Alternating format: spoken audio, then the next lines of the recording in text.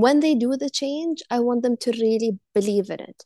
And even though like my livery yard is a business and I should, want everyone to come on board their horses with us, I still, whenever someone wants to move their horse to us, I give them all the, like, I don't give them the positives. I give them the negatives, like the things that can go wrong.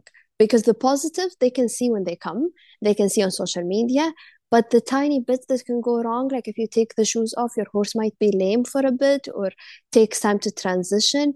Like, I want them to believe in it. I don't want them to do it because everyone is doing it or to do it because I'm doing it. Welcome to the Mindset Podcast for guardians of dogs who are just a little rough around the edges. I'm your host, Kaisa van Overbeek, a life coach dedicated to making life with your challenging dog feel less challenging, both by sharing stories of other people's similar experiences and by showing you how you can harness the power of your brain to make it work for you instead of against you. Welcome everyone to another interview episode of Rough Around the Edges. And today we're not really going to be talking about dogs. And that's because I felt like talking to someone in the horse world. And I can do that because it's my podcast. So there you have it. I hope you're going to enjoy it because the reason I asked Jumi, who I am going to be talking to on the podcast, is because she had so many cool things to say on her social media about force-free horse training. And I saw so many parallels with our dog training that I was like, this is just interesting. This is stuff that we're doing with our dogs, but it also like works for the horses, and like some of the struggles are the same. I just want to talk to her. So that's why I asked her if she would come on, and luckily, she said yes. Now, I know absolutely zero about horses. Like, I once put a social media post out and I said something along the lines of, like, I wonder what the gender inclusive word is for horse humans or horse people. And Jumi replied, like, that would be equestrians. And I was like, goes to show you how little I know. So if you are a dog person who also loves horses and you're listening to this, become a little cringeworthy when you hear me ask certain questions, but you're just going to have to, deal with it. So where is Jumi located? She's in the United Arab Emirates in a small town whose name I'm going to butcher probably, or maybe it's not even small town. I'm going to ask her about that. Al Quwain, which is about 30 minutes out from Dubai, I have been told. But I'm going to let her talk a lot more about that because, like I said, I'm probably going to butcher enough in this episode. So better to let someone do the talking who actually knows about it. So, Jumi, thank you so much for coming on the podcast. As always, let me turn the mic over to you and ask you to introduce yourself. Who are you? Hi, thank you so much for having me on the podcast. Um, I've been listening to your podcast, and there is definitely so many similarities between training dogs with positive reinforcement as well as horses, although they are completely different species, but they do have a lot of the same struggles and stuff. So I've been riding and in the industry for over 13 years. And I started incorporating positive reinforcement in my training for, I'd say, about 8 years. And then I think I've only focused so much on it, on not just my own horses, but also clients' horses, in the last 3 years, when I opened my own stables, my own livery yard. Yeah. Cool. So first question already. You said I started incorporating positive reinforcement training, well, quite a couple of years ago already. Is that something that's normal? Because what I know about horses, okay, start cringing people, is that for example, in the old days, or maybe still in a lot of cases, I don't know, the horses had, okay, in Dutch it's called a bit. I don't know what it's called in English. It's the metal piece in their mouth. And well, it's, I guess you use negative reinforcement in the sense that, you know, you pull on the thing, it's an uncomfortable feeling in the mouth. And when they turn in the right direction, the uncomfortable feeling, or, you know, like you diminish pressure, and then in a sense they get rewarded because the nasty feeling goes away. And what I understood is that now there's a lot of like bitless riding and things like that. Is that the go-to thing? Is that normal nowadays? How did that work for you? Is like, where is that how it works? Tell me. Okay, so yes, bitless riding is luckily growing more and more now. Although seeing a bitless horse, because you see a lot of people now also riding their horses completely tackless, like nothing, maybe a rope around their neck. But tackless does not always mean positive or like a strong bond or something. Because one thing I always keep telling people is you can get the exact same result of a behavior, whether it's taught using negative reinforcement or positive reinforcement. So one of the very first thing I taught when I was just still incorporating positive reinforcement, because at the beginning I was still using negative reinforcement, and then I would just add a reward at the end. So, like a cherry on top kind of situation. So, I would like squeeze my horse to go forward. He's getting away from the pressure of my legs, but then I reward him, like, yes, this is what I asked you to do. However, now I would teach this from the ground with a target and a voice command, and then there is no pressure he's getting away from. And then when I'm on the horse, I transition it into saddle. So then when he hears this voice command, it can mean the same thing. And then I can also add to that and make it, especially if it's a client's horse and they don't really want to always ride with voice commands, I can transition the voice command to a leg cue. But this time the horse will be moving because it's a cue and not getting away from the pressure. Because this pressure will never be an escalating pressure. It's just like a cue, like I tell you this is what it means, moves forward. So one of the very first thing, like big things I've taught my horse using positive reinforcement, I taught my horse to ride with a neck rope. And there are so many people that do it. But the reason I went about it in a positive reinforcement way, because I had a trainer that actually inspired me to do it. But then when I saw how he did it, he had this harsh hackamore. So I'll explain what a hackamore Yes, is. please. Uh, yes.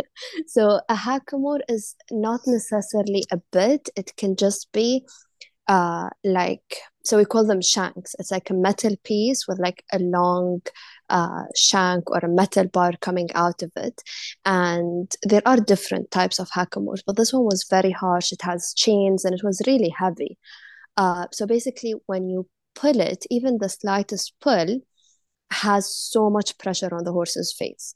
So this trainer puts the hackamore on, he pulls the neck rope for a stop, and then he yanks the hackamore, and the horse rears up from the amount of pressure. And I was like, the end result seemed so smooth, and like you'll think, oh, what an amazing bond they have, like riding without a bridle. But the horse is only doing it because he learned that this pull on the neck rope is followed by that painful experience. And then I was like, okay, I'm determined to teach it using voice commands and stuff. And I ended up competing with this horse. Well, it's not allowed to compete bridleless, so I did training shows. Um, so it's not nationals or any bigger level competitions. But although I've competed in national and international shows and championships, this felt like the biggest achievement I've ever had, even though it was like a chill, tiny jumps training show.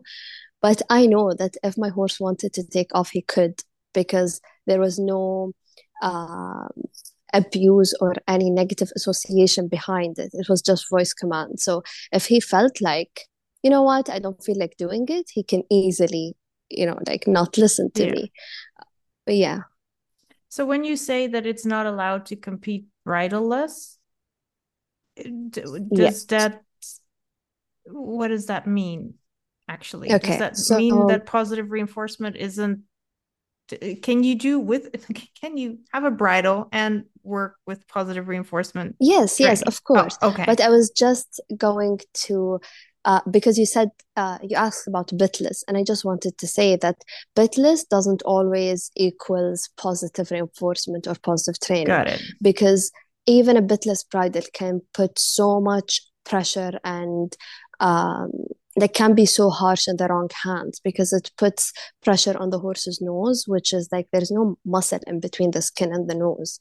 There are different bitless bridles, but most of them have this nose pressure. Um, but yeah, like if you use it in a wrong way, you can equally, like you can use a bit and be gentle with your horse, and you can use a bitless and be harsh with your horse. That's what I was getting at. And when I said bridleless, it's without anything on the horse's head. It's just a rope on its neck. Okay. So this is I'm what I'm back. you I'm back. I'm can't getting it. I you have the can't visual yeah, now. you can't compete that way because, well, they think, safety, and it's just something not usual. So they don't like something that's not usual. However, bitless is allowed in show jumping, but dressage isn't. So you can do training shows and like smaller competitions and a bitless bridle, but in higher levels or national shows, you have to have a bit. Do you think that is going to change at some point?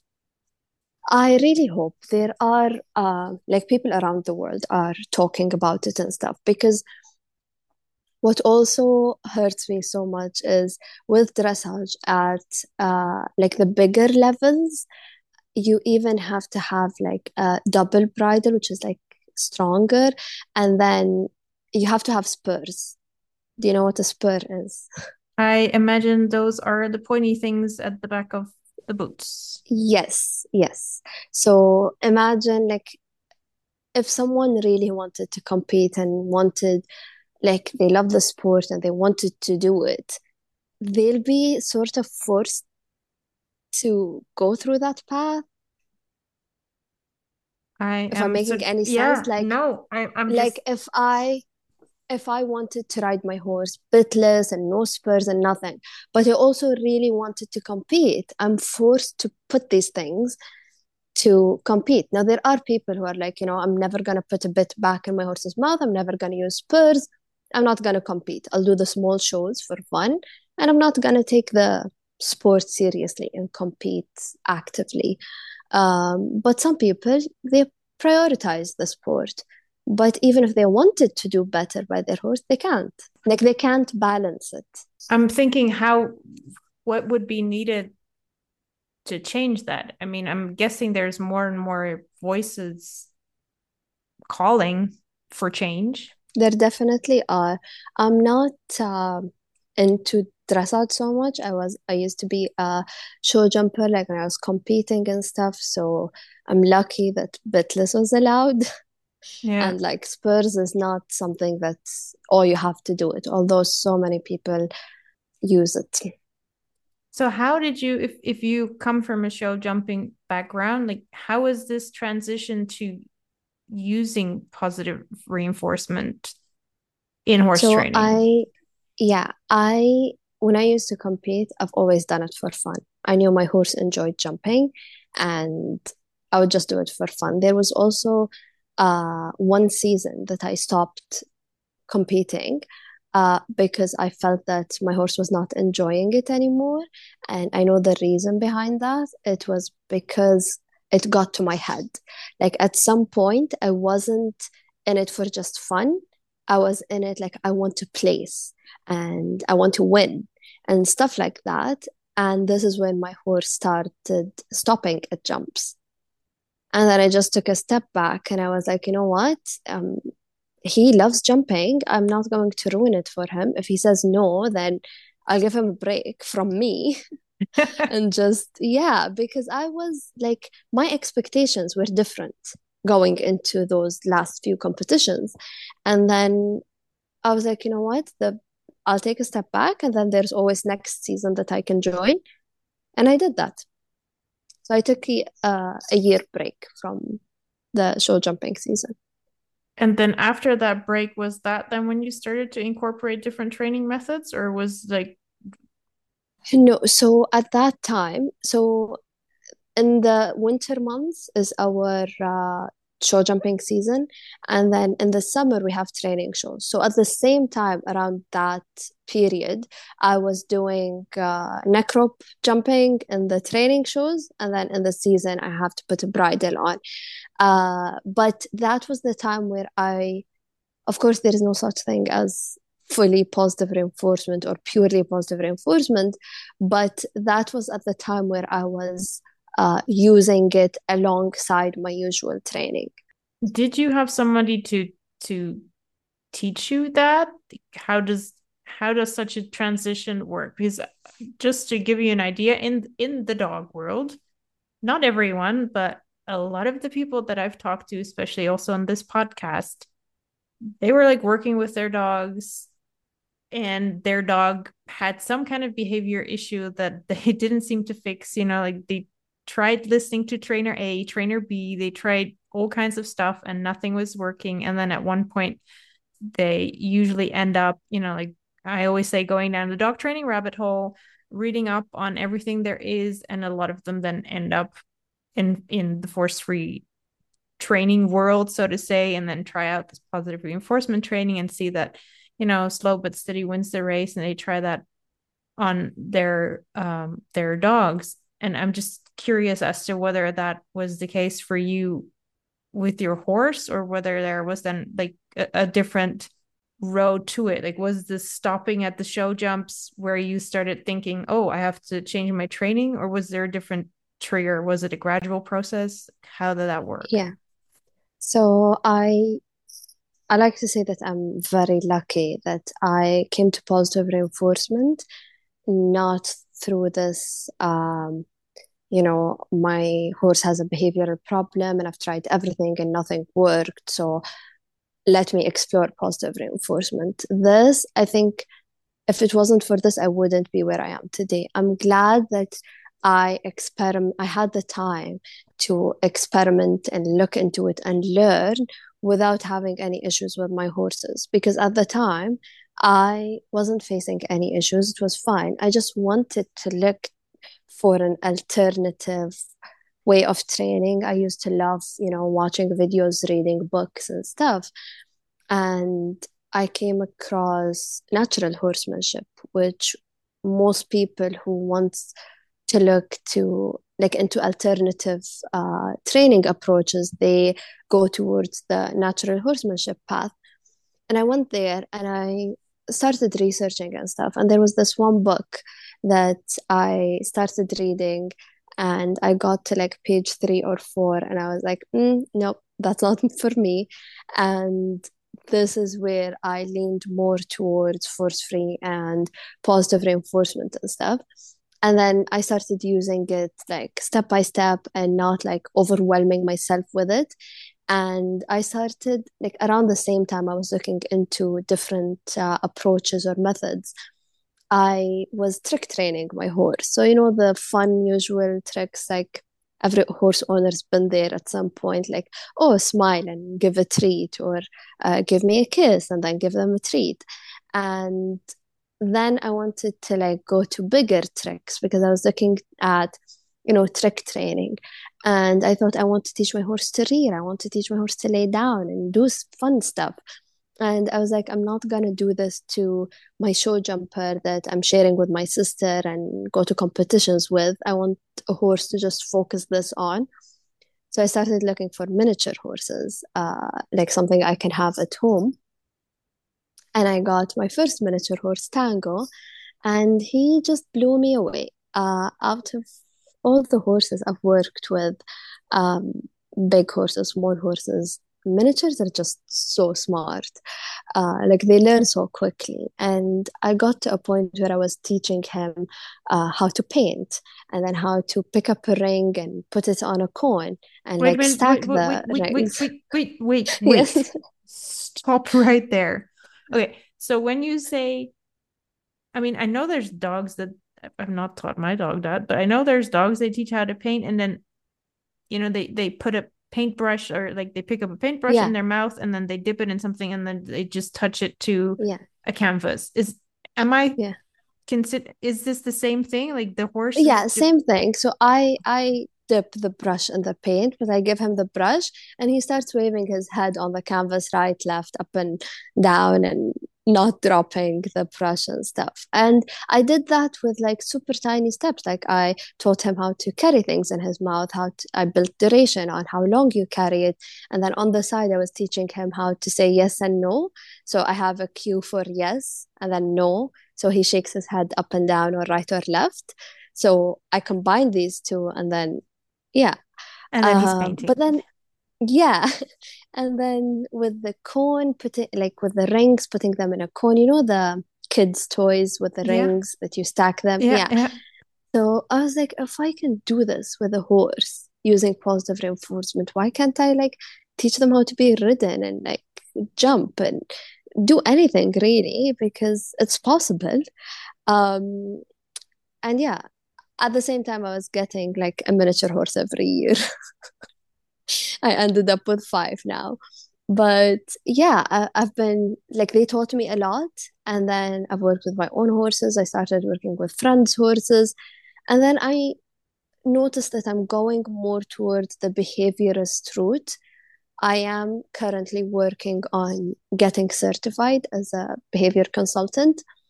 Uh, but this is the work I do. Like the horses I get as clients are usually horses with behavioral issues and stuff. And these are the horses that end up with me because positive reinforcement is not as known here as I would like it to be. It's usually always the last resort, the majority of the time. Like you rarely find someone who's doing everything fine with their horse, they're happy with their horse, and then they'd be like, oh, why don't I try positive reinforcement? They'd be like, what's the point? But then if they're facing an issue or behavioral problem, this is when they usually resort to that.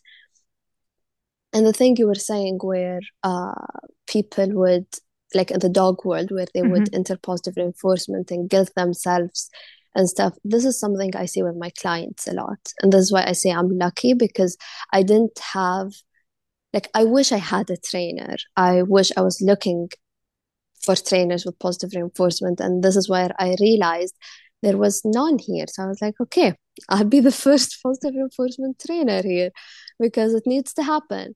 But there was pros and cons. Like I think I would have learned way faster if I had someone guiding me and all that. But also I think I would have fallen into the The guilt trap. loop, yes, of wanting to go all in and trying everything. But because I didn't have that, and I was like reading a bit here, learning a little bit here from this video, this book and stuff, I started developing my own method using positive reinforcement, and it got me here. And in the last few years, social media has been amazing. I've met amazing people, like positive reinforcement horse trainers and stuff, and everyone's just so supportive. I noticed a pattern of when you start using positive reinforcements with animals, you also use it with people unintentionally. So everyone's been so nice and supportive. And then there's this one trainer on social media. Her name is Adele. I used to always go to her, although she had courses and stuff, which I never took. I recently did. But before, even though I haven't booked any consultation with her or um, took any of her courses, whenever I'm stuck with like a client or something, I feel like, oh my God, am I doing anything wrong? I would always go message her and she'll be supportive and, reassure me that I'm like on the right track and doing well. And this really helps because it can get super lonely being the odd one.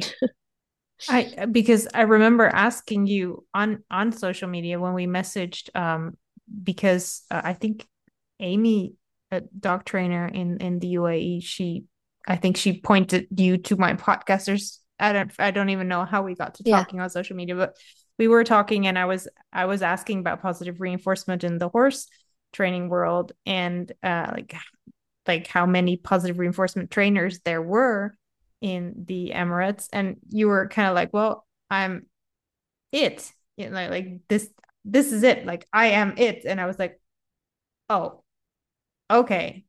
You're not kidding. Okay, that's a thing.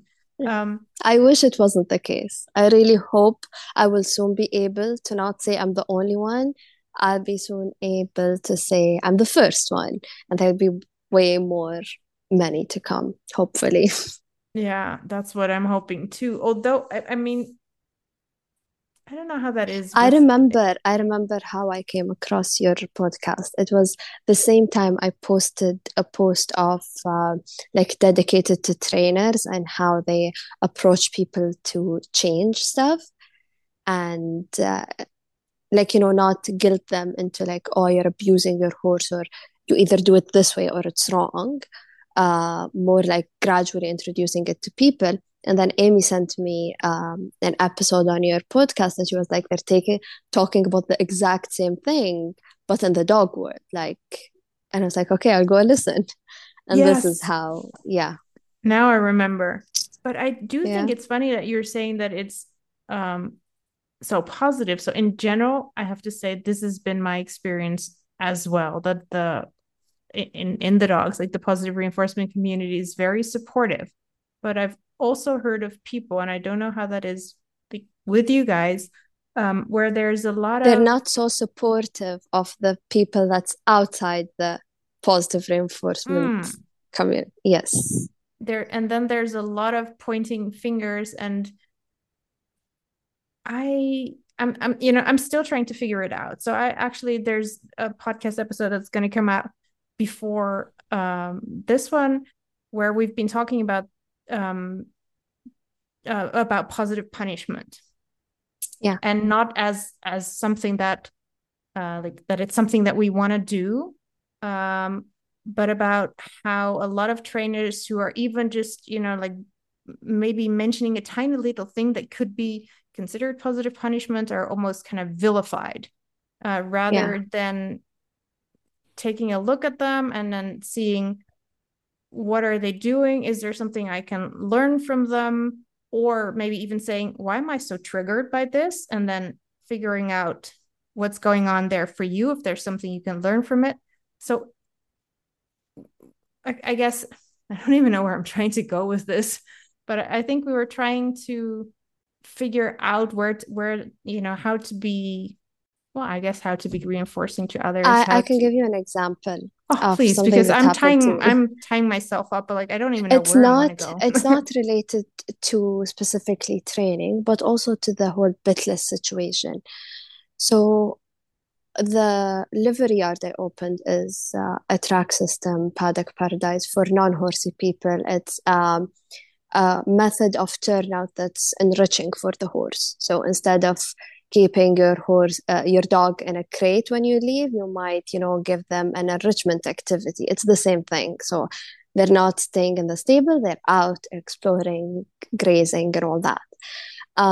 So when I moved, there was one person. She's a body worker. She introduced horses being barefoot to me. I had a barefoot horse at the time, but she wasn't doing much work, and my show jumper had shoes on. And I asked her where she had her horse, and she told me they're stable, they're all barefoot and bitless and stuff. And I was like, yeah, but I compete. And she was like, yeah, we compete too. And I was like, okay. And the way she told me about it did not make me defensive. And as soon as she left, I started doing my research. In less than a month or two, we changed our horse's diet. We took the shoes off. He was barefoot, more turnout time. And I think it was less than a year where I started building my place. Wow. It was just because of the approach that she took, because I know of so many more people that if they were the ones that introduced whether it's barefoot or the track system or bitless, I think I would be defensive. Like it would have just put this wall up, and I'd be like, no, I know I'm doing well by my horse. So when she said that barefoot, but she didn't make me feel that I'm abusing my horse. She didn't make me feel that, because I know I did these things and I genuinely loved my horse. And so many people have like, so many people use spurs and whips and they genuinely love their horses. So Yeah. I always, like when I go to a client, or I recently started training outside of my stables. So I would go to Dubai, I would go to different places to work with other clients, and most of them have bits. Most of them use whips or spurs or whatever. I like to, like, if I want to change that, I want them to see it for themselves. Because if they changed it just being influenced by me, tomorrow they're going to be influenced by someone else and they'll go back to it. When Yeah. they do the change, I want them to really believe in it. And even though, like, my livery yard is a business and I should, want everyone to come on board their horses with us, I still, whenever someone wants to move their horse to us, I give them all the, like, I don't give them the positives, I give them the negatives, like the things that can go wrong. Because the positives they can see when they come, they can see on social media. But the tiny bits that can go wrong, like if you take the shoes off, your horse might be lame for a bit or takes time to transition. Like, I want them to believe in it. I don't want them to do it because everyone is doing it or to do it because I'm doing it. Like, I appreciate and I'm flattered if I'm like an example for someone, but I want it to be their idea. What do you Like, think is key to that? accepting what they're doing, even if you don't really accept it. Like, being compassionate and working at one thing at a time. Like, if I go to work with a horse, I'm a person that would not tolerate spurs, no matter what. And as much as I don't like whips, I don't mind someone using a whip, but not a spur. And the reason being, in my point of view, you will not, by mistake, put your hand up and whip the horse by mistake. Like, Yeah. if you decide to use it, it's going to be, you decided to use it. It was intentional. But with spurs, if you watch, like I always tell people, go watch your role model. Like, if it's someone in the Olympics, if it's, watch anyone that you look up to and watch pictures of them or a slow motion video. No one ever have their legs stable, fixed in place if they're jumping, or like their horse spooks or Hmm. their horse trips. Like, yes, you can have it stable when you're riding and jumping and doing stuff, but things can happen. Like, if my horse spooked at something and then I lost balance, or if my horse had an amazing jump, he over jumped the jump, I got jumped off, why am I punishing the horse with my spurs? Because my leg is going to go backwards, or I'm going to grip to not fall off, or something's going to happen there. And even with the professionals, if you watch videos in slow motion or if you watch pictures, you will see at least one or two pictures in the entire, like, when they're doing like a Hmm. course of show jumping, you will see one that the spur is really digging in for no reason. Like, Yeah. they don't mean to use it, but it just happens. And to me, like, this is one thing. If I'm working with your horse, like, if you're on your own, be my guest, do whatever you want. But if you want me to ride your horse or work with your horse, I'm not using spurs. And if a horse is not moving without spurs, then this tells me there is an issue. There's either pain or like something. You have to look at the behavior and not just, add more stuff. Do you feel that that approach where you're saying, okay, this is me, this is how I operate, you do you, does that then help them gradually also sort of phase out spurs and things? So what I meant was, the only thing I'm fully against and like black and white is spurs. Like, I just can't deal. It's personal with me. I can't deal with spurs. But then everything else, I can, like, it can be in the gray area. And there's no really black and white. For example, if I go to a client that wants to work with their horse on different things, but they have a bit on, I won't be asking them like, you either remove the bit or I can't work with you, or like the bit is harsh and you're abusing your horse. And do you know how much harm it can do to your horse? I'm not going to go through all that. Bit, fine. But then what I'm going to do is we're going to start normally from groundwork. And then while we're doing groundwork, if I teach the horse how to walk, stop, reverse, trot, canter, whatever, using only voice commands, you think the owner would not use those voice commands riding? And then if they're confident enough that their horse stops using voice command, why do they need the bit for? Like if the horse is listening to everything, listening to their body, listening to these commands, it will then be their idea to go bitless. I don't like to force my beliefs on them, but with spurs, I can't see it and I can't use it. Like if I'm riding their horse, I just can't use spurs.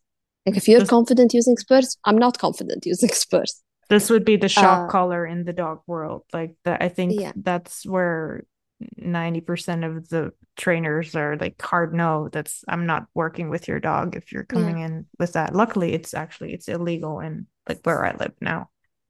yeah. So yeah, I think I try to show them what's possible and leave the rest up to them. Yeah. Like Show we've them, had don't tell them. people, yes. So we have people moving to our yard and they have bits on. And I never even bring up the topic of, oh, do you want to try bitless? Or do you know how much harm the bit is doing to your horse or something? I don't say that. They just see everyone else around them riding bitless and they're like, oh, I want to try, like just for fun. And then they see that there's not a big difference. And if I have a client that I think the bit is causing issues in the horse's behavior or whatever, I would recommend they see a bit fitter. So a bit fitter would come assess the horse's mouth, assess where the issue is, and give you a bit that's better suited to your horse's mouth or the situation you're dealing with. So at least like the horse would be comfortable. It's the same thing as saddle fitting. So not every saddle fits every horse. You need to get a fitter to fix it. And so many behavioral issues, they come from a wrong saddle fit because it can be painful. Is there the same? I'm sorry, it's all new stuff to you. I'm loving it, and there's so many parallels. Okay, I have several questions. First things first. In the dog world, we're seeing a shift where we're not so much seeing the dog as, I want to say, a property, maybe, or a thing that needs to do what we're telling it to do. We're way more taking into account the dog's um, mental and overall well-being. It's like, Yeah, we're okay, not there yet. that's what I was going to ask. Yeah. You I know mean, we're what? not there yet in the dog world, right? I mean, it's Yeah. shifting, and a lot of people are adopting that and are looking at, like what does the dog need? What do I need? And how can we bring those two together? Yeah, you say we're not there I yet. How does have that I work with have the an horses? example. I have an example that will resonate with your audience if they're like dog people, and it would also resonate with horse people. So if you put a video side by side, okay, of a dog and a horse, and you and someone is kicking them lightly. I'm not saying abusive kicks, just a tiny little kick. Okay. Both people, dog people and horse people, will be mad about the dog video, but no one will care about the horse video because that's so normalized. This is where we're at. You want a horse to move, you kick the horse moves. You want the horse to stop, you pull on the reins and they stop. Like, this is how you teach beginners to ride. I'm silent. Um, on the So, other but you hand, get the idea of the video, yeah, right? Like, even if you saw it, like you're into positive reinforcement, anything. If before this conversation you saw someone kicking a horse just lightly, no big deal, and then kicking a dog, same pressure, you're gonna be mad about the dog more than the horse. You wouldn't even think twice about the horse. Well, I'm not sure there, but I always, Because that's what we see in any video. yeah. But like one of my friends is a horse person, I want to say, an equestrian. And we talk about that, and she's uh, told me a little bit about, like what how she goes riding and how there's also the different characters in the horses and things. And in my mind, for some of the things that I hear about the horse world, I'm like, that just doesn't sound right, or it doesn't feel right. But I guess I don't know how things are done Yeah, with horses. I'm the outsider and I probably know nothing. But when I think back, this was the exact same thought that I had about dogs. And that changed. So I'm starting to think, like, am I that wrong now? Is like when I yeah. cringe when something is done to a horse, is that because I don't know enough about horses, or is that just because I care about animals and I just have this gut feeling that this isn't how it's supposed to be? So, And then most people, they're just taught this way, and it's so normalized that they don't, it doesn't cross their mind. And this is why if you go up to them and be like, oh, you're doing this to your horse, or you're kicking with spurs or something, they're gonna get defensive because they genuinely love their horses, and they don't want to believe that what they're doing is actually harmful to the horse. So they're not open to accepting it. And depending on how you approach them in saying these things, most of the time they will be defensive and like shut down and not gonna listen to anything else coming from your mouth. yeah, because it feels like you're being attacked personally. And of course, you go on the Yeah. defense then. Yeah, because it's normal to show your horse who's boss, and you're the leader and they have to listen to you. Another question. What would you Yeah. say?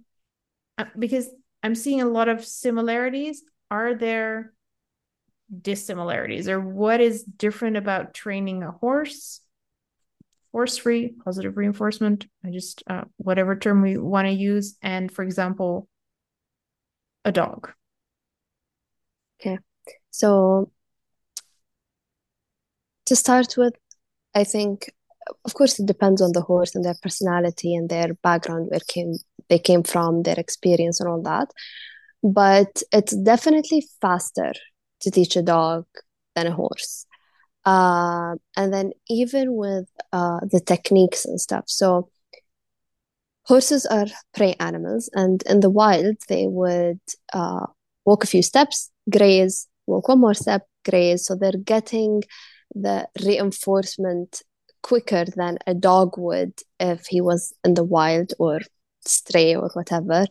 Like if a dog would chase a prey and then catch it and then get the reward, or if they would, look in a trash can or search for food and then they find leftovers or whatever, it takes some time for them to get the reinforcement. While with horses, it's like if you keep it for too long, it can cause frustration in them. And then it quickly turns into negative punishment because you're withholding the food from them. So we always start with a high rate of reinforcer, and we reward the behavior a lot at the beginning, and then we build on duration. But it's not like, so for example, I'm not an experienced positive reinforcement dog trainer, but I would teach my dog to sit and wait, and I would go away and then reward. And my dog is going to wait for a bit before they decide they'll move. While with a horse, it can be as easy as stay and then just weight shift with my body and reward, and like a bigger weight shift before I even take a first step back. Got it. I hope this example makes sense. This whole idea of a horse is a prey animal. So I'm guessing that also means that, where a lot of people deal with reactive dogs, which means that they're showing a type of Yeah, yeah. aggression. It's not, maybe aggression is not the right word, right? But they take the fight response to fear. I'm guessing that a horse would be Yeah. more inclined to take the flight Yes. So response. they would take the flight most of the time. They need to get away from danger or whatever. unless they get to a point where they fight. So I have, for example, one of my clients' horses. She would be constantly in her fight mode when she's in the stable because she has nowhere else to go. So if you approach her outside, she can avoid you, she can walk away. But in the stable, because she's confined, flight is not an option. So flight is not an option. So Fight is fight is what left. she resort to. And so many horses would actually, in the horse world, we use flight to our advantage. Like um, when you kick a horse and the horse getting away from the pressure, this is what we want. We want them to, walk forward and stuff. And then when they start fighting, this is where we're like, oh, something's off, behavioral issue. We need someone to fix it. But they get to that point where, like, how long am I going to run away from this? And depending on the horse, some horses just shut down and learned helplessness Mhm. and just listen. And they're usually referred to as bomb proof, and like you can put a child on this horse, no problem. But then there are horses like my mare who wouldn't take any, you know, Crap. like, yeah. So I don't know what I'm allowed to say here. Anyways, Yeah. so yeah, if she doesn't want something, she'll be loud and clear.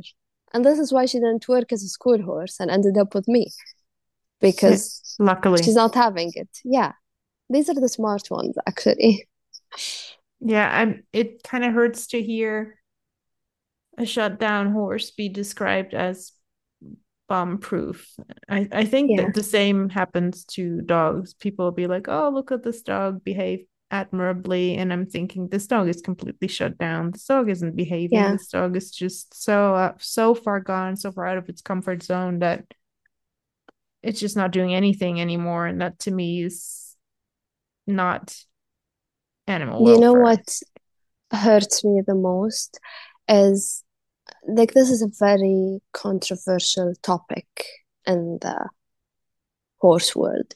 And this is based on my experience and my point of view and what I've seen. I'm not saying everyone is included in this, but most people who want to look for an alternative way to traditional training and want to do better by their horses, like me, they resort to natural horsemanship. And natural horsemanship in the dog world would be the leader of the pack and the dominance theories. And, they have to respect you because you're the leader. It sounded very good, natural horsemanship. It didn't sound Yes, like yes, yes. that. This is why, like, now when I see someone with the word horsemanship, just without even natural, it just triggers me because the word is so nice, but they ruined it. And the issue is, and this is why it hurts me, because people who switch are the ones who really want to change and do better by their horses. But because it's very appealing, like if you watch any video of like a natural horsemanship trainer, there are many methods that falls under natural horsemanship, but I'm just speaking in general.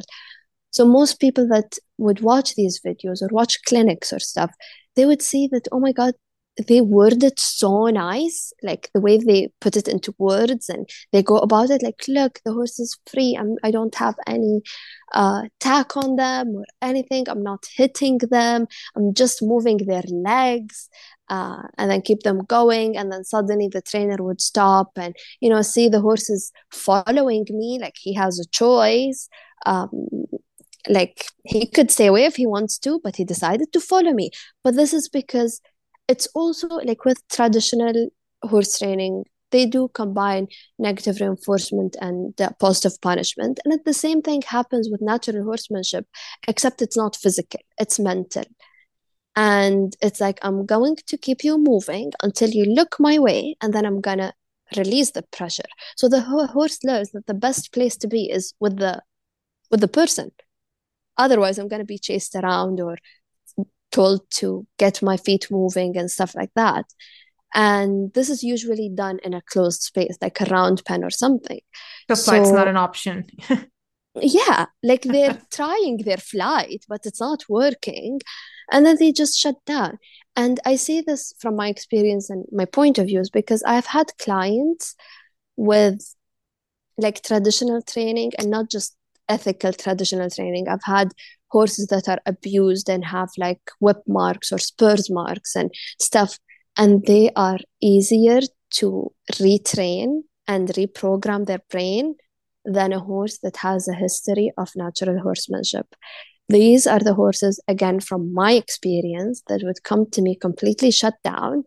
To the normal eye, they would look like bomb proof and, easygoing and stuff, but they're the ones that are broken inside. It just hurts me so much. And what hurts even more is I know for a fact that their owners really mean well and they honestly want to do what's best for their horses. But because this is so appealing and it looks from the outside that it's nice. Like if you have no experience with horses and I tell you watch one video of any natural horsemanship method or like training or whatever, if you watch this video, you will love it at the beginning if you didn't listen to what I said. Mhm. But then if you watch a video explaining a horse body language or discomfort or calming signals and stuff, and then go back watch the same video, you will notice the horse is giving so many signals of discomfort, of fear, of stuff, but they're just suppressing it and then they just shut down. I always say it's just like being in a toxic relationship or like someone that's mentally abusing you. They're not hitting you, they're not doing anything physically, but Like you're just stuck there gaslighting. because, yes, yes. So mentally, it's, yeah. And I don't know. I feel that from working with these type of horses, the ones that were physically abused are way easier to get over their trauma than the ones that were mentally abused. What about the owners of these horses once they find out, since we were talking about guilt, I guess at one point they learn how to see all those calming signals, the body language, and they realize I've been doing this to my horse, or, I've let other people do this to my horse. How So do they get I over that? wish, I wish that was the case. See, the issue here is people who use this method, they don't need me because their horse is shut down. They don't have behavioral issues because they're suppressing, even if they're in pain. They won't show you that they're in pain. The reason I say I have experience with these horses are either from my clients who bought horses that were treated this way, or I work with a horse and I ask the owner, was because from working with a horse, I can tell this was the method used or the approach that was used. And if I ask them, they confirm it. Like, did someone teach them, like, oh, keep your hind away from me at all times? And then I just want the horse to stop calmly and then they will swing their hind away from me, like terrified that they have to do it. I'm like, chill. And then it's so much harder to retrain this behavior that was heavily reinforced before using negative reinforcement. Wow. Because So these type of it's trainers, they always teach the horse that respect is moving your hind away from me. But then in other approaches, you always teach the horse to, like, stand straight and they don't have to be facing you. Like if you're on their left side and you're walking them and you stop, you want them to just stop there. that seems more practical. Yeah. But yeah, they just think, because if you walk behind the horse, you might get kicked. So hind away from me, please. Oh, okay. Yeah. See, I would not have. I don't think that's the real reasoning behind No, it. I no, was but just making a joke of it. yeah. But it's like some sort of respect thing going on. So it's almost more of an accident when people stumble into positive reinforcement then, or it's It's either they have a horse so some horses won't have it. Like they'll be good with this trainer and then they go back home or with their owner and everything would come back. Like they will not shut down. They will not give up to the point of shutting down. So this will like work for like temporary, like it's going to be a band-aid, and then things will start showing up again. So this is one case. And the other is usually when like they tried it briefly because they were working with a trainer that uses some of these approaches, or if it's an owner that just bought a horse that was already trained that way. But that's a very, it can be a quick fix. So, of course, people are going to resort to that more than they would to positive reinforcement. Yes, the natural horsemanship we're talking about now, right? Yes. Yes. What? So you're one. You're Okay, speechless.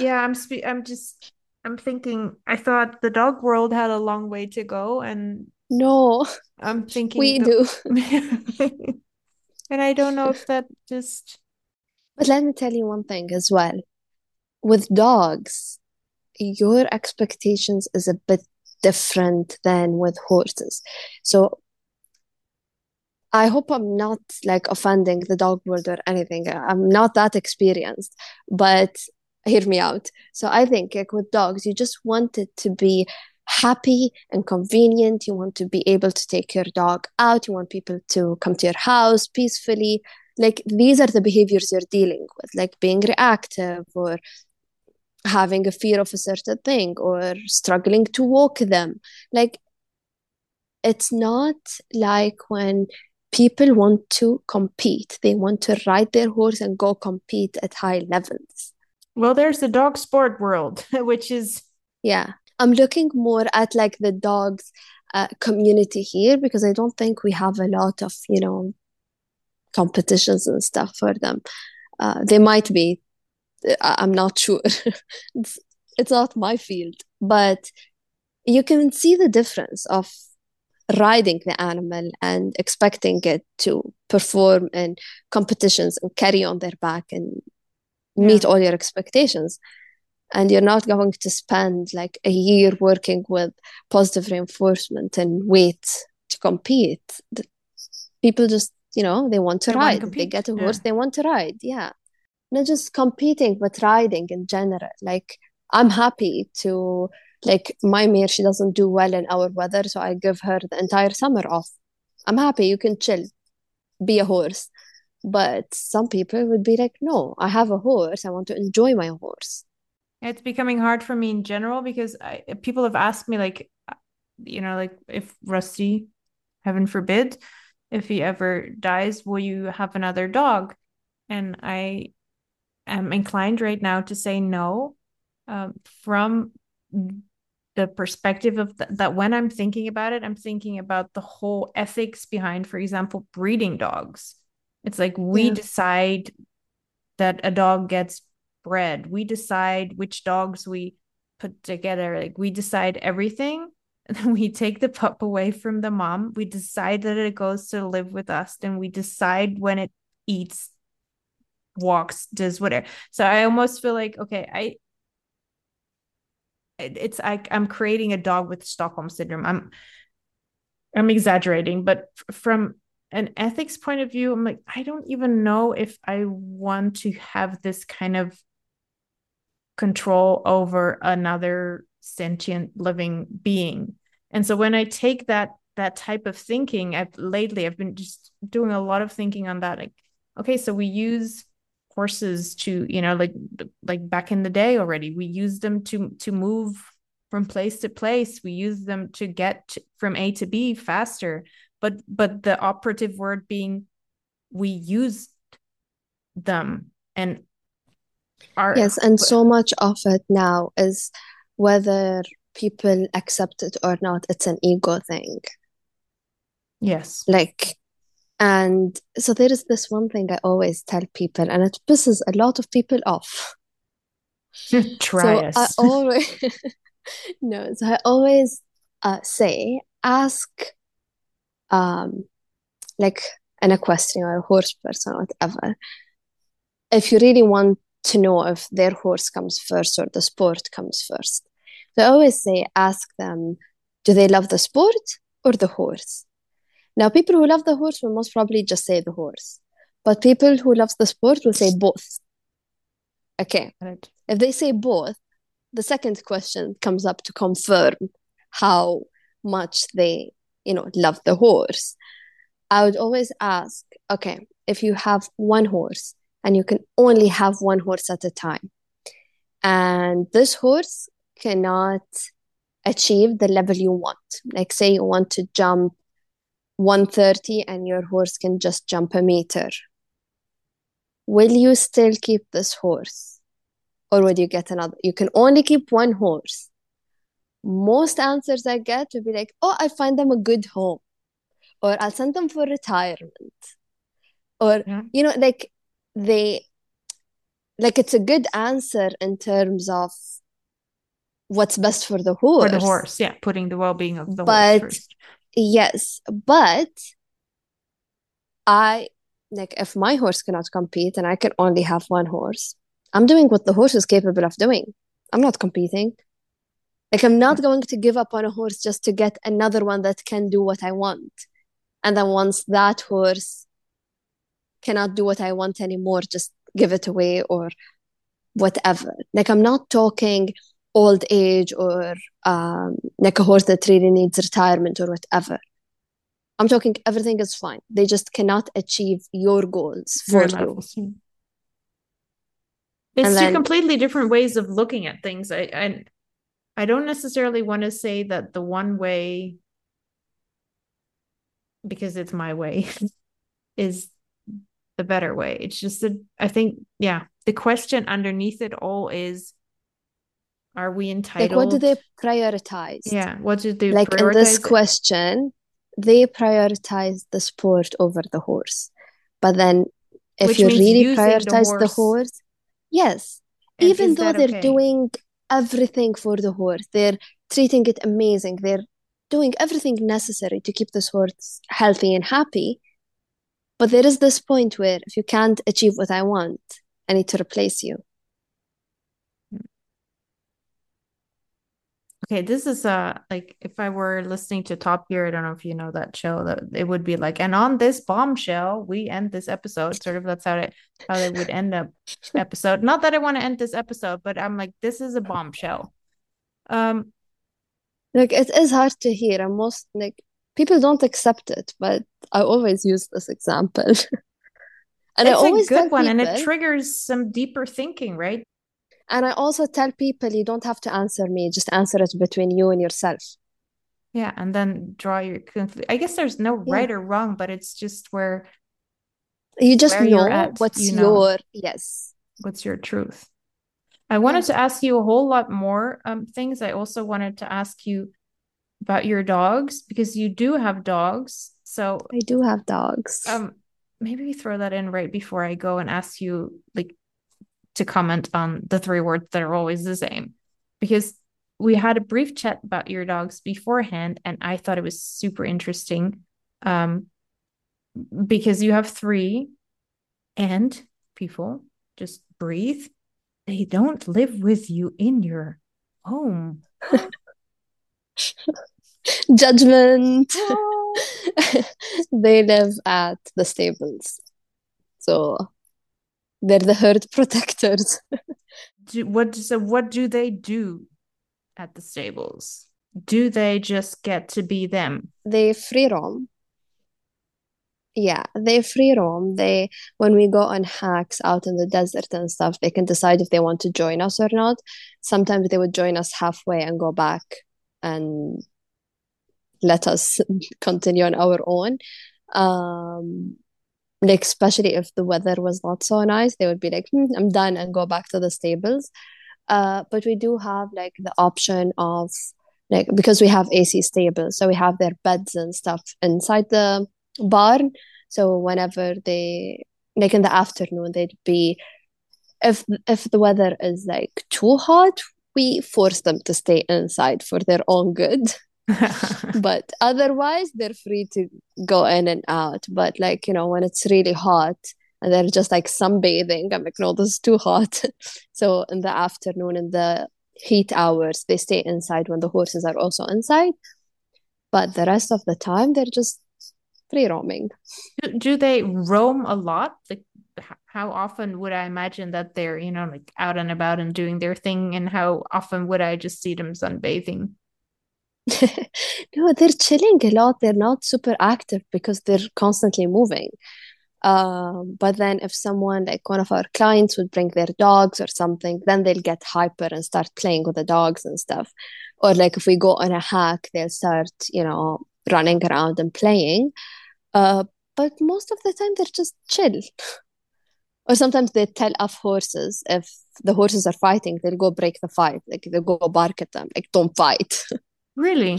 Wow. Yeah, I yeah. think this is amazing. And I told you before we started recording that um I don't know that there is going to be a lot of judgment, but if so, then people, that's what you get to do. Everybody gets to judge. No, I don't like get if to. I had, if I could, of course I would want them to be with me in the house and be with me all the time and stuff. Uh, but like if I wanted dogs, that's the only option I could have, and I made sure I adopted them. Like I didn't go buy them, so they came from a shelter, two of them, and then they adopted a dog, a puppy, and she just stayed with us. The So yeah. dogs adopted the puppy, so to say. Yes. So someone dumped the puppy and they brought her in. So they went out, got her, brought her in and be like, here.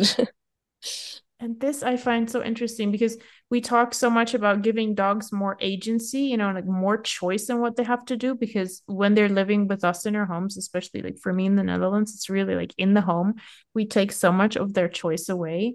And I find it interesting that you were kind of worried about like people judging that type of situation. Whereas I'm thinking, Yeah.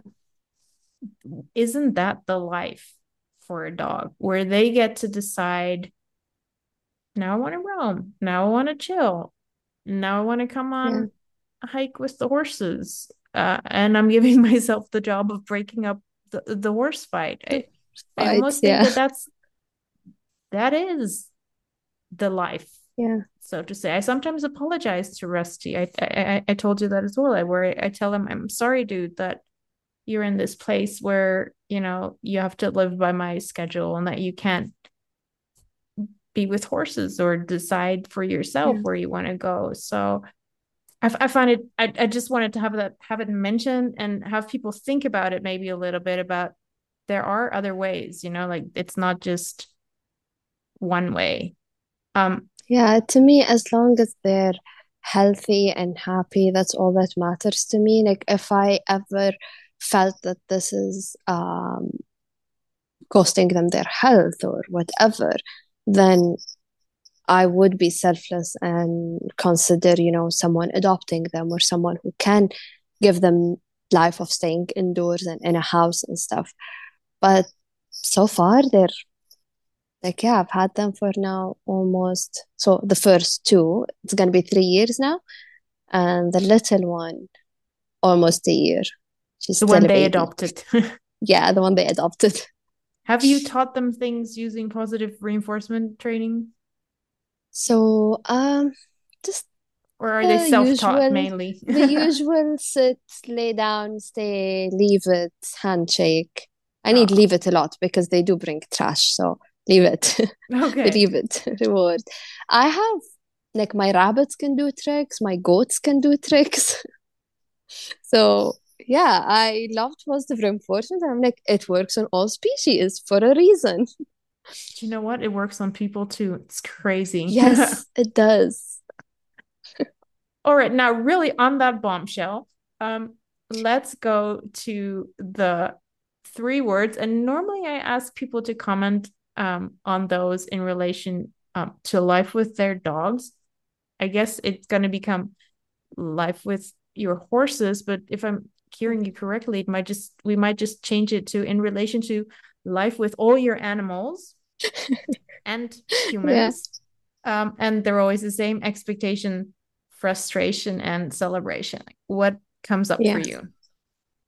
Okay, so it can be anything, right? Like There is no right whatever answer. comes. Okay. So first of all, expectation, um, like if you tell me this word, I straight away think of the new clients. So when you get a trainer whatever method they're following that's more on the negative reinforcement side, they can start straight away with your horse because the horse already doesn't like pressure and they want to get away from pressure. So they don't have to teach the horse, hey, this is called pressure and you get away from it. But with positive reinforcement, you have to introduce it. You have to teach them how to take the rewards from you because it can get dangerous. It can get like if a horse is pushy or if you do it the wrong way, if you don't have the basics, they can bite, they can get aggressive, it can be frustrating for the horse, especially if you're learning and they're learning, there can be mistakes. So especially when I go to people outside the stables, because most of our clients, they already know or have been to a workshop or have seen me work, so they know what to expect from positive reinforcement. But from people outside, they expect me to go in a round pen and have a whip and do something with the horse. And I'm like, no, we will start in the stable. Your horse is inside the stable and I'm outside the stable with protected contact. And I can see the face of disappointment on so many people because their expectation is like, you're going to come and we're going to work on the behavior or work on this or that. And then they see like, this is so like nothing. Like the session was for nothing. But yeah, the expectation always takes me to clients' expectation of what the training would look like or what we'll be able to do with their horses. And then with That was already almost frustration, frustration, like clients' frustration as well. yes. So yeah, with frustration, it's a mix of both clients and horses. So I give one-on-one sessions, but I also host workshops and stuff. And sometimes, like every horse is different. You can attend the workshop, but go try with your horse, and you're lucky enough to have a horse that has food aggression. So you have to take it slightly a different approach or something. I try as much as possible to cover different situations, but it's different when you're there with the horse. So people would get frustrated because what they thought is working is not working with their horse. And then the horses get frustrated because this person is learning. So they will do a lot of mistakes. And this horse is learning. So they don't know, like, the owner does a mistake and reinforce at the wrong time. The horse is like, okay, I did this thing. Now I'll do it again, but now I'm not getting a reinforcement. So it's frustration on both sides. And then they can actually teach the bad habit or unwanted, undesired behavior to the horse. And then the owner is frustrated because, look, my horse doesn't get it. So it's frustration from both sides. And yeah, this is where, if you get to that point, this is where you usually need one-on-one training sessions for both you and your horse. I'm thinking just for the one-on-one, before we go to celebration, a lot of dog trainers are doing virtual consultations nowadays. Is that a thing in the horse world already?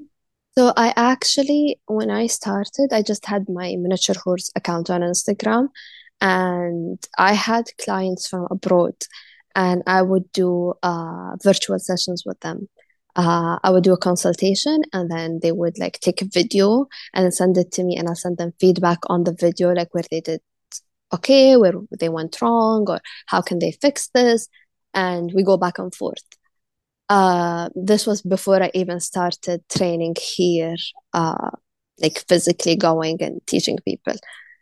But yeah, I currently don't have virtual sessions, but the people who attend my workshop, they usually get, as part of the workshop, they get 3 virtual sessions as follow-ups.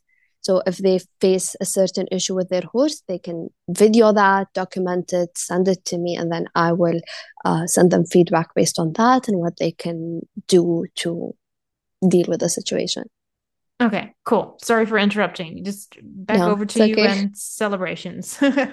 Celebrations. I celebrate daily because we celebrate small wins, and this goes a long way. Like it just keeps you motivated to, like, if I just look at the bigger picture, like, hey, my goal is to go to show jumping, like jump my horse. And we have a horse on our hands that has never jumped in its life, has been abused before, or didn't have a decent life or something. You can't just wait for that goal to happen for you to celebrate. I celebrate as much as if I say, whoa, and they stop. I'm like, oh my God, they stopped on my voice command. Amazing. Reward, reward, reward. And it just keeps you going. And the horse can also feel it. Like they know when you're excited and they're like, oh my God, you're excited too. And then they're more likely to offer it again. Because trust me, you can be like in a bad mood and reward your horse and they won't be into it. Like sometimes I cancel sessions because I'm not in the right mind state. And I feel like this is unfair for the owner and the client. So for the horse and the client to like waste one of their sessions just because I'm not in the right mind state. I actually like that a lot. How do you determine whether we're just continuing with the episode? Who cares? How do you determine whether to cancel a session? Like when is it, bad enough, so to say? And when do you say, okay, I'm going to work through this?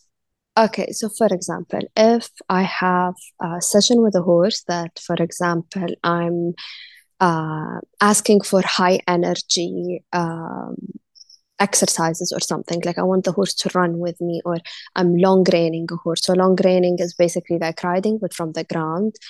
This is usually what I use to transition ground stuff to under saddle, so like the voice commands and stuff, because it's the closest thing to riding, but without a rider on top. And then I'm planning to do this with this horse. I want him to trot, I want him to canter or jump or whatever. So high intensity, high energy. And I'm tired, like I'm dead. So I'll be like running like a robot, but zero energy. I can't expect the horse to do that. And then if, for example, if I'm like in a bad mood or I had a bad day or whatever and I can't get out of it, and then I'm working with a horse that's constantly nervous or stressed. Sorry, if I'm mad most of the time, because positive reinforcement helped me with my anger issues. I would easily get mad at something. Like there's a switch, and when it's gone, it's gone. So if I'm mad about a situation or I'm pissed at something, and then I have a horse that's very sensitive and nervous and was abused, I don't want to go to them with this energy. Like I want to go to them when I'm calm and happy and relaxed. I don't want them to sense this off me and then in return affect our session. Do you feel guilty for canceling, or do you feel proud for canceling and saying, I'm doing best by the horse? I do feel guilty, but then I also try, if, for example, within our goals, we have like, I want to teach this horse to trot, canter, whatever, but I also want him to stay. Like I want to teach him stand and just stay there while I go and come back. If that's the case and I'm like low energy, like I'm canceling because it's low energy, I'd rather do the low energy session because I'm already low energy. So let's just practice stopping or staying there. Let's practice walking calmly. Like I would either change the criteria of the session or cancel altogether. And sometimes I'll try to start the session, but if I see that it is actually affecting them, I'll just stop and not count it as a session. Were you always able to do that, or is this something that you've learned as well, like to stop or not have a session? Yeah, I did learn that along the way. I've seen horses that are more aggressive when I'm mad, like because again, I work mostly with behavioral issues and stuff. So if I have a horse that's already either aggressive or spooky or over threshold most of the time, if I'm over threshold, they will also be like it won't be easy to calm them down, and I can't expect them to calm down if I'm not calmed down. So I've noticed it once with a horse that, oh, why is she more aggressive today? Well, because I'm pissed already. And this is also frustrating me more because she was doing it yesterday, she's not doing it today. And I'm like on edge, easy to get frustrated. So it's better to just end it. And then there are times where I want this horse to trot on voice command, and then I'm trotting like a sloth. Like I have no energy, as if a sloth would trot, but you get the idea. Yeah, I And love then this. I have no energy, and the horse is like snoozing. Of course they are, because my energy is super low. Yeah. Yeah. Okay. Thank you. So this is I told you before recording that we go left, right, and then roundabout, and we come back to certain topics. So that's totally what happened this episode. Yeah. I loved it. I loved learning a little bit more about horses, about you, about your story. Um, Thank you, but not entirely yet, because of course I want people to know, where they can find you, like both, like if they want to, what's it called when you put a horse in your livery? Is that what it's called in your Yeah, stables? boarding. Yeah. When, yeah, like if you It's want to either board your boarding horse or, or yeah. train with you, or if you just want to look at, your social media stuff, all of that virtually live, where can people find you? Okay, so I'm mostly active on Instagram. So it's at jumi.horses for my more training account. Like I talk about the work I do, my clients' horses, and like before, after their stories and stuff. And then I have at Tango the Miniature, which is my miniatures account. So if you want a dose of cuteness, that's where you go. Will we see him paint? I don't know if I have that in video actually. I have to really dig because, to be honest, since I opened the stables, I've been so busy with that. I haven't painted in like over 3 years, we're talking. But I'm sure I have something. I'll find it and send it to you if it's not posted somewhere. Cool. All right. I guess that is it. Jumi, once more, thank you. Thank you for dealing with my like ignorant, know nothing about horses questions, and for explaining everything so clearly. Thank you for your time. Thank you for coming on. In short, thank you, thank you, thank you. No, thank you for having me. And you know way more than you think you know because you have the love for animals. That's what matters the most. That's the lovely note to end on. That's, I think, what joins all of us, love for animals. You can find all the links that were just mentioned in the show notes, as well as on the website kajsavanoverbeek.com, where you can just go to podcast to find info on this episode and all the other ones. Of course, it's also where you find all the information on coaching with me. And a big thank you to everybody who's already left a 5-star review for the podcast. Thank you so much. If you also like the podcast, could I maybe ask you to do the same? Just go and click 5 stars. Be great. Thank you.